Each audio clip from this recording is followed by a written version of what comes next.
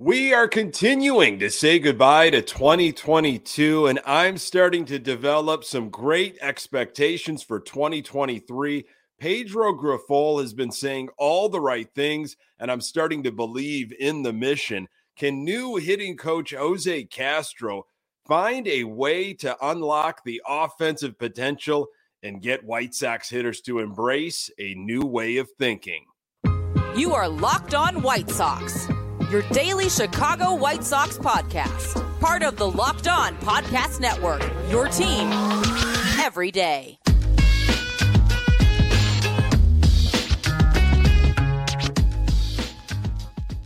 Hey, Sox fans, welcome to Locked On White Sox. Thank you for making Locked On White Sox your first listen each and every day. We're free and available on all platforms. Follow us on Twitter at Locked On Sox. Also, subscribe to our YouTube channel. Just search Locked On White Sox. Hey, I'm your host, Nick Morawski, a lifelong diehard Chicago White Sox fan, recording this podcast just blocks from the ballpark in beautiful Bridgeport. You can find me on Twitter at Nick_GGTB. Really appreciate you letting me steal some of your time to talk off-season White Sox. Locked On White Sox is part of the Locked On Podcast Network, your team every day. In my opinion, the White Sox still need outfield depth, and there's one player in particular that is no longer an option. Could a new mentality, a new way of thinking, a new language be the ticket to unlock the offensive magic of this White Sox team? Saying goodbye to 2022 means revisiting some of the worst moments of the season one final time. Folks, we are in the off-season mode of Locked On White Sox. This podcast has shifted to 3 episodes a week instead of 5. But again, if there is some major news on the White Sox front, the episode number can always be modified. Look for episodes this week, Tuesday, Wednesday, and Thursday. We are saying goodbye to 2022, as I'm sure you are.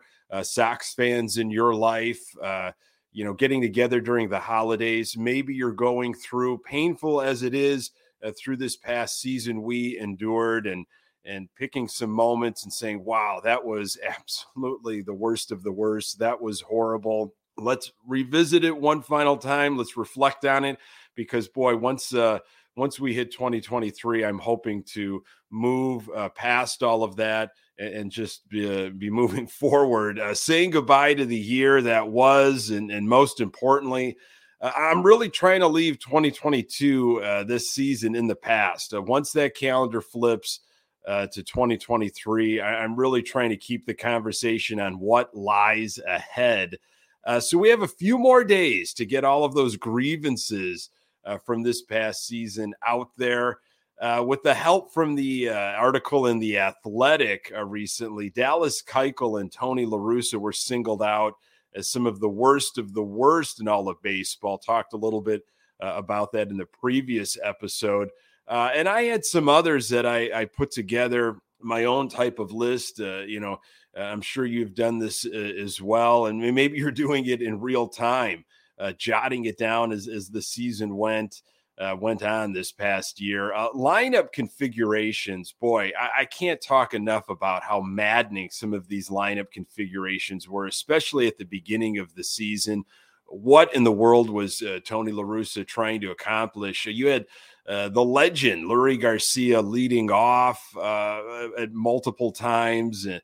Andrew Vaughn at the bottom of the lineup, or simply not in the lineup at all. I was trying to keep up with how many different type of lineups there were as it was going on this past season. Remarkable, the amount of different lineups there were, one after another. It just didn't seem there was any real, and I get it, there were injuries and there were other issues, but there were times where you could roll out the same lineup at least back-to-back games early in the season. That did not happen. Taking it easy at the beginning of the season, boy, that was a real bugaboo from me, essentially playing for what never came, the playoffs, going deep into October. It seemed like we were resting guys, workload management earlier in the year. The urgency, it just wasn't there at the beginning. Like, this is going to be a slow burn. We're going to really be patient, rest guys, because we want them clicking on all cylinders later in the season and into the playoffs. That never happened. That really drove me crazy in April and in May. The defense, of course, some of the worst defense in all of baseball from our White Sox in 2022, especially in the outfield. Every team knew what was going on. They ran on Gavin Sheets every opportunity that they had. They ran on A.J. Pollock. They ran on Andrew Vaughn. I mean, when you have Andrew Vaughn and Gavin Sheets as your corner outfielders, that is a recipe for disaster. And I hope we never see that again. It sure seems like Oscar Colas is going to be your starting right fielder. And we know what happened with left field. Sox have locked up Andrew Benintendi. Although it hasn't been made official yet, it sure seems like that's going to be the case. We'll have Benintendi in the outfield for at least 5 years or so. Definitely an upgrade there. But the bar was set low by what we were putting out there this past year. Base running, maddening stuff. Talked about that triple play on the previous episode, and there was more of that. I just felt like there were bad reads left and right. Guys weren't getting good jumps. McEwing, he had a busy arm there at third base, sending guys that had no business to be sent. And I know some of that was a case of no offense, and he was trying to make something out of nothing, but it was just altogether bad. It sounds like Daryl Boston has, his base running duties have been removed from him, thankfully, because he did not do himself any favors by what he was policing over there at first base.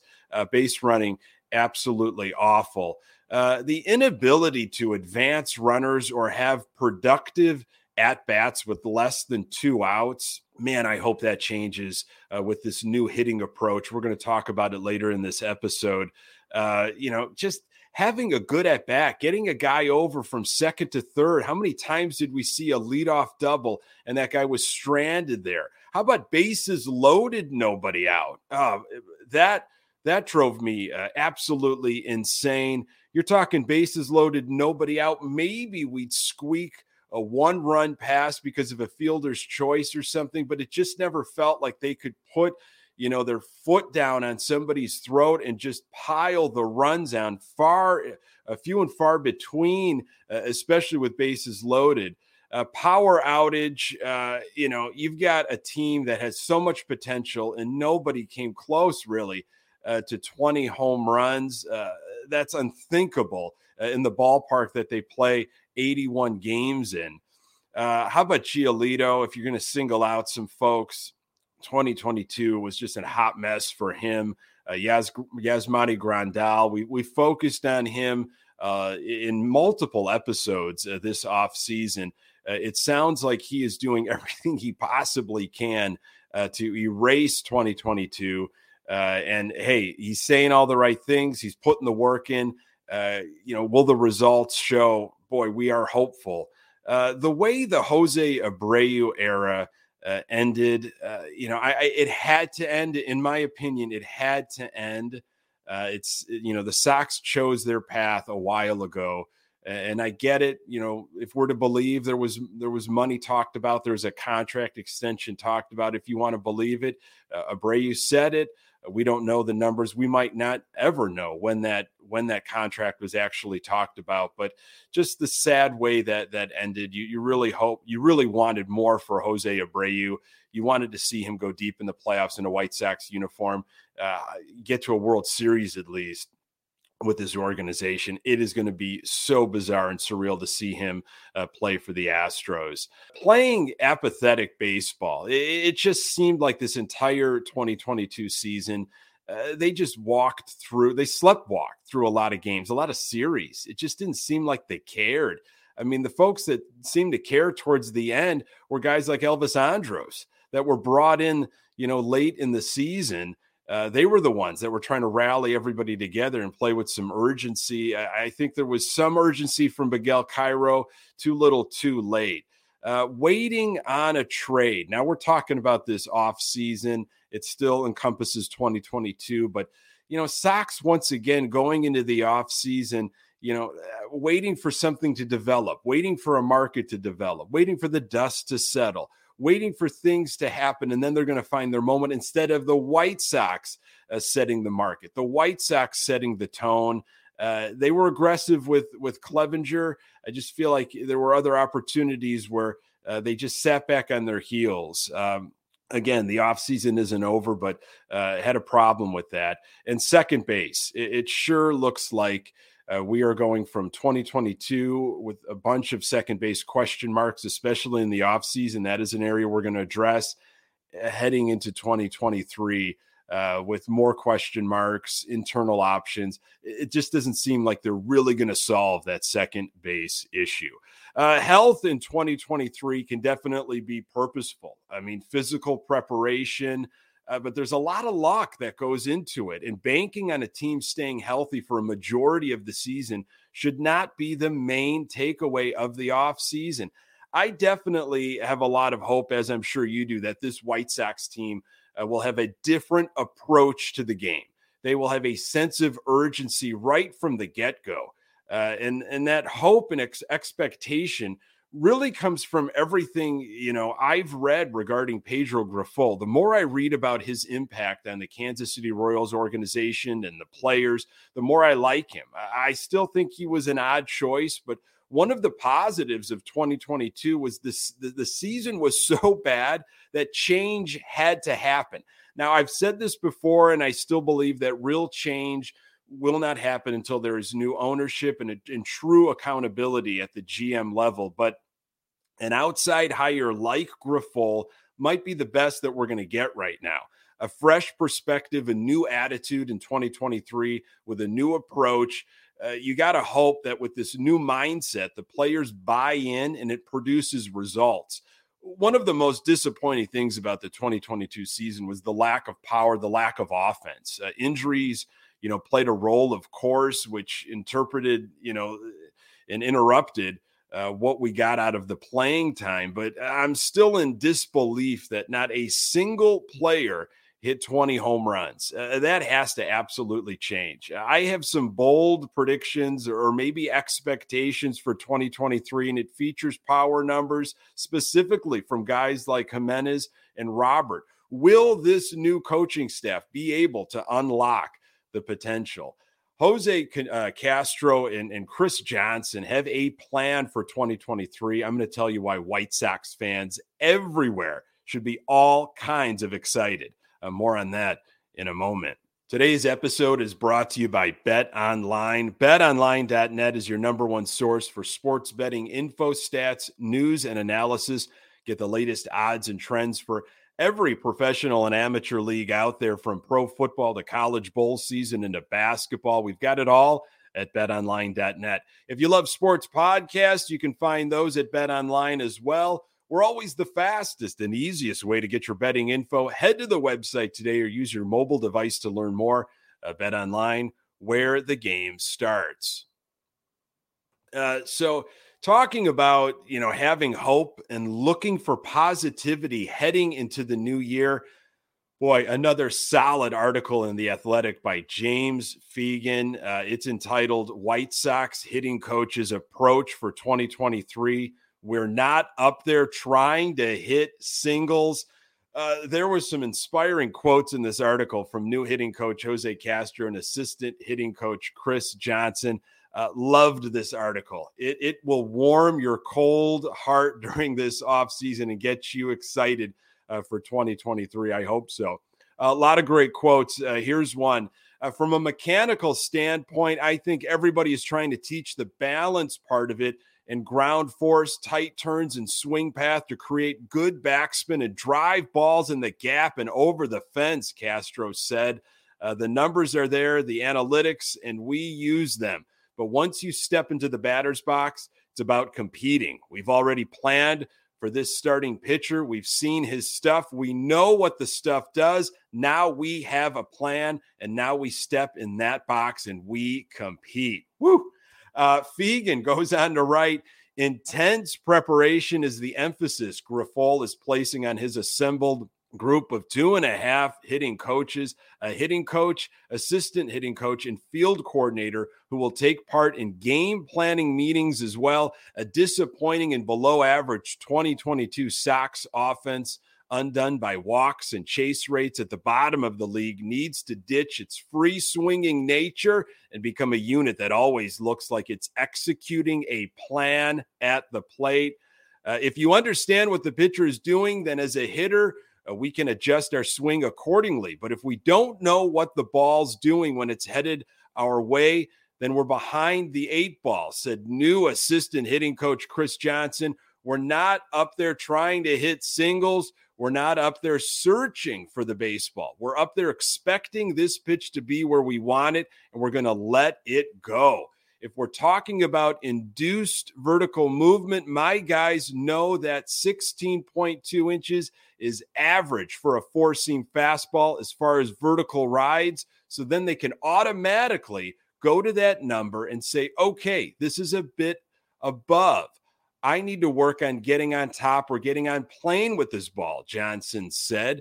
We started talking about extension in Charlotte a lot. Average extension is 6.3 feet. So when you get above 6.3, now this ball is going to really get on you because it's almost going to seem like it's closer.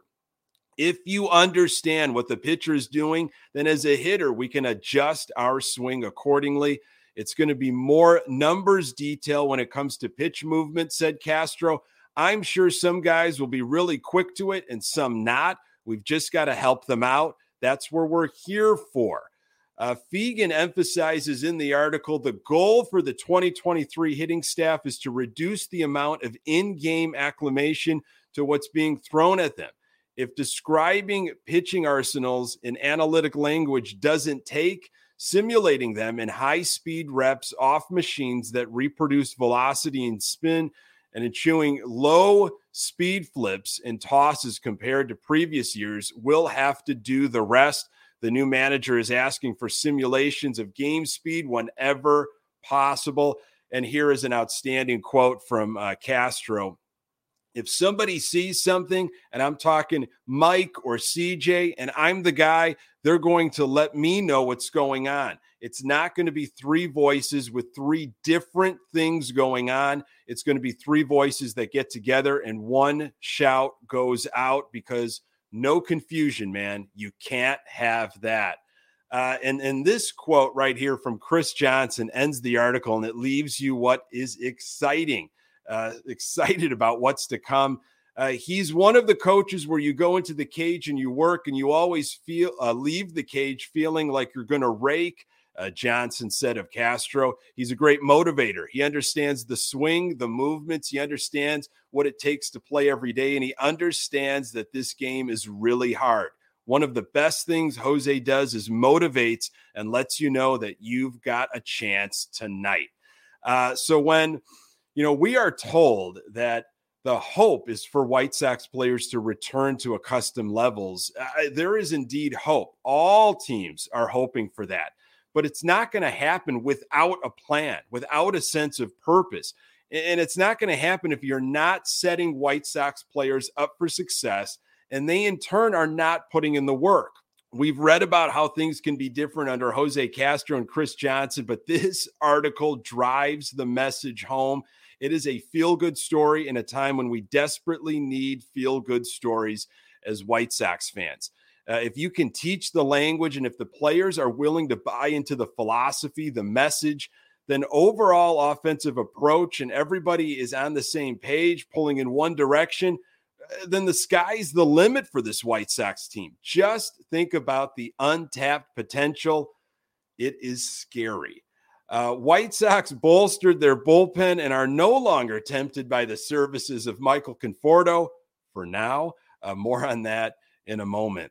You're hanging out with some friends and putting back a few drinks. A few becomes a few too many as the evening comes to an end and people start heading out. You think for calling a ride.